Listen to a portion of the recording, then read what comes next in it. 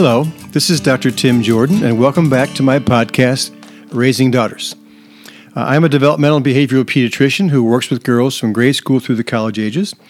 And today I have what I think is a very interesting topic. And it starts with a question. Does it really matter where you go to college? My answer to that question is no, it does not. And I'm going to spend the next little bit of time here giving you some information and some research and some data that might help you make a decision about that question for yourselves. The prevailing mantra out there that kids are absorbing today is you need to go to a top-tier college or bust. And the pressure on kids around that belief starts very early. There's a belief that where you go to college is the most important determinant for your future. And there's been a whole cottage industry of college prep things springing up around that concept, with specialized tutoring, camps, publications, special college consultants, and ACT, SAT prep classes. And I think all those prep things are actually preying on parents' fears. The fears that their kid's going to get behind, they're not going to keep up, they need to give their kids an edge or a leg up. And I think, like the documentary stated, I think it's become a race to nowhere. I have read lots of books and articles about this topic. My favorite book is probably by Frank Bruni, B-R-U-N-I. It's called Where You Go Is Not Who You'll Be. But lots of the articles I've read, I think, will support my argument. For instance, there's one study that showed that the majority of American-born CEOs of the top 100 Fortune 500 companies did not attend elite universities, and there is no pattern in where they went to college. Another good study, called the Platinum Study by Michael Lindsay, studied 550 American leaders, including 250 top CEOs, and the study found that over two-thirds had graduated from non-elite schools. There was a Wall Street Journal article in 2010, and they surveyed recruiters of 479 of the largest public and private companies and not-for-profits in the country. And they were looking at which university that they liked best and which ones they trusted the most when they were looking for college grads for entry-level jobs. These recruiters preferred state universities because of a couple reasons at least. Number one was their bigger student populations. That makes sense. But also because they found that the state universities focus more on teaching practical skills. They also found that the graduates of public universities were more prepared and more well-rounded academically, and they also fit much better into the corporate cultures, and they had a better track record in these firms. Now, many studies have documented that where you go to college has very little predictive value for your future earnings and your level of well-being, things like happiness, fulfillment. There's also some interesting data that shows that where a student applies is more powerful predictor of future earning success than where they actually attend. Where they applied was more important than where they went. The study found that the average ACT score of the schools that actually rejected a kid was more than twice as strong a predictor of that student's subsequent earnings as the average ACT score of the university they attended. That's a mouthful, so let me say that again. The average ACT score of the schools that rejected a kid was more than twice as strong a predictor of their subsequent earnings as the average ACT score of the university that they attended. So it seems that information, that study shows that something about the type of person who was applying to those schools was more important than the actual school that they applied to or went to. It seemed to self-select people who were more ambitious, more confident, probably more assertive, more confident, and more competitive. So with all that data and lots more that points in the direction that where you go to college isn't that important, why is there still a lot of pressure on our young people attending these elite universities? I think our focus on elite universities is an outgrowth of conditioning that kids are experiencing throughout their childhoods.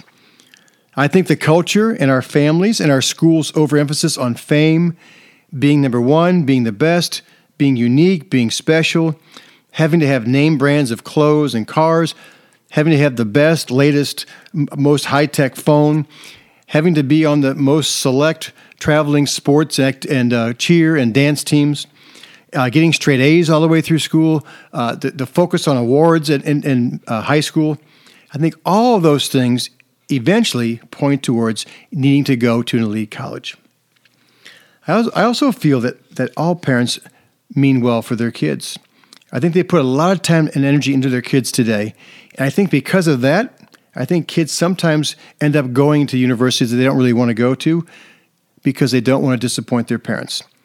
They might prefer a different kind of school, a less competitive school, but they don't want to disappoint their parents. There's an interesting survey done at the Wall Street Journal in 2014, where they found that 76% of Americans over the age of 18 were not confident that their kids' generation was going to fare better than their own. And that puts a lot of pressure on parents because of that fear. That fear that their kids are not going to have a good future, the uncertainty of that future. I think that caused more pressure to give kids that edge, that leg up in the competition. And I think we started to treat kids and childhood like it's a competition, like it's a race. The truth is that an elite college will not make you successful. What will make you successful is that you have to do it yourself. Just like IQ and talent, those things only take you so far. It's more about who you are. It's more about what you do for yourself.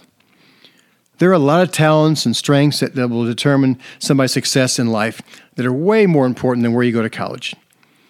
I've had the pleasure and the privilege of interviewing hundreds and hundreds of very successful business owners across this country and also around the world. And I'd love to ask some questions about what are they looking for when they're hiring young people out of college. And I don't think I've ever had one person tell me that what was important was where they went to college or even their grades. Here's the things that these business owners have told me are important to them. That the young person's intensity, their determination, their level of grit, their level of hope and optimism, their people skills, their street smarts, and their coping skills. And for many of these owners of businesses, one of the most important things to them when they're looking to hire somebody is how engaged has that young person been in things that they have done, the things that they've done in their lives.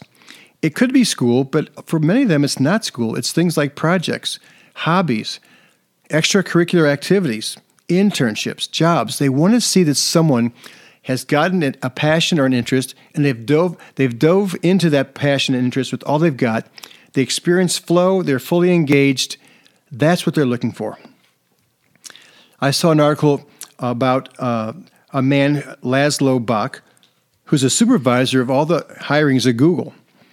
And what he had to say about who he hires is important and also interesting. What he said was that where you go to college is not important to him. He also said that what you can do with what you know is important. And what he looks for more so than grades and where you went to college is soft skills. Things like leadership, humility, your ability to collaborate, a young person's level of adaptability, and he loves to see their love of learning and their love of relearning, because that's what's going to help them be successful at Google. Perhaps it's not where you go to college that's important, but how you go to college. How engaged are you when you're there? How engaged are you in your interest, in your activities, in your projects? Do you develop a cause that you go after and put your heart and soul into it? How do you spend your free time when you're at college?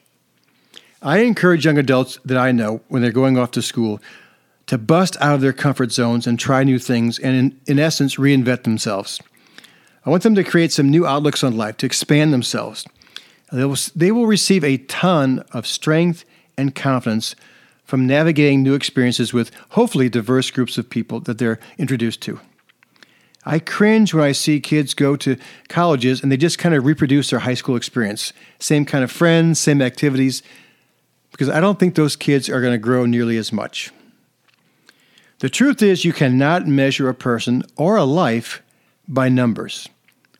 Things like grades, your GPA, your ACT score, or even your college ranking, or even the ranking of your college, how much of a top-tier college you're going to, none of those things can measure you or your success in life. We need to help young people redefine their path to happiness and fulfillment. And we need to stop teaching kids and conditioning kids that there's one linear, narrow path to success. It's like we're giving this formula, this mantra, if you will, that you've got to get straight A's in grade school, middle school, and high school. You have to be on the select sports teams that are so important. You need to do activities to pad your resume. You need to win awards at high school graduation. You need to attend an elite university and get top grades there, so at the end of those 4 years, you get plunked out and you get a job at a Fortune 100 company and you make lots of money. And if a young person bites on that, if they follow that formula, if you will, I know there's a very good chance that they will actually live unhappily ever after. I will discuss this topic in a future podcast, but just to mention here that there's been some really good research done about this topic. Tim Kasser, Kasser, wrote a book called The High Price of Materialism. He went around to 40 different countries studying this, what motivates people. And what he found was that people who are focused on externals, people who are motivated by things like getting rich, being famous, looking good, that those people ended up with a lot of bad mental health outcomes. These people end up being more depressed, more anxious. They had poorer quality in their relationships. They were less happy. They were less fulfilled. And my fear is that this one regimented, linear, narrow path that we're putting our kids on is going to point kids in that direction, and they're not going to end up being happy, successful adults. Malcolm Gladwell, in his book, David and Goliath, had an example in there about a woman who was from a small town, and she was a bright girl. She was in the top 10% of her class, and she'd always wanted to be a scientist. She loved science. And she was sort of pushed, encouraged, cajoled to go to Harvard because that was a top-name school. Well, she got in. She went there, and within the first semester, she got very discouraged because no matter how hard she tried, but the most she could come up with was C's in her classes. This young woman became a little fish in a very deep, competitive pond. And she was constantly comparing herself to all the other brilliant fish around her, and that discouraged her. And her belief system became, I'm stupid. And so she quit science. She realized at some point that even though she came from the top 5% of her class in high school, that everybody at Harvard came from the top 5%. And the truth was that only 5% of all those Harvard people were going to end up in the top 5%. This young woman would have been better off if she'd gone to a state university and been a large fish in a small pond. Going to the elite school ended up being an unhealthy thing for her.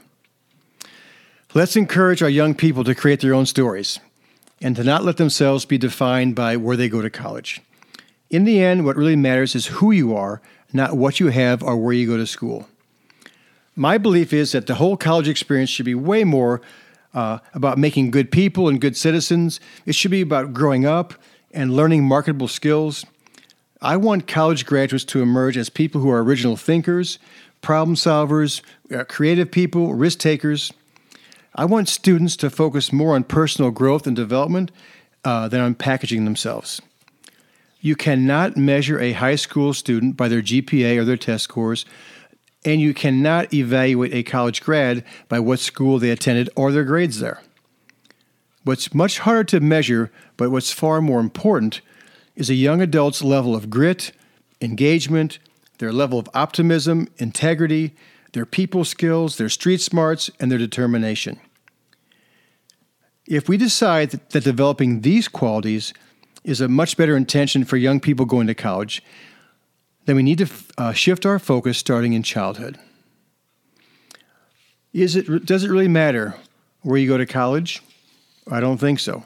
What matters more is how you go to college, what you do when you're at college, and what kind of person you are and what kind of qualities you have as a person. That's all I've got for this topic today. If you enjoyed this podcast, please feel free to pass it on to friends, people you think would enjoy it as well. I will work hard at having a new podcast every week on different topics that relate to girls and their place in the world and how to parent them. This is Dr. Tim Jordan, and I'm signing off from raising daughters today. I hope you enjoyed this topic of does it matter where you go to college? And I will see you in a week. Thank you very much.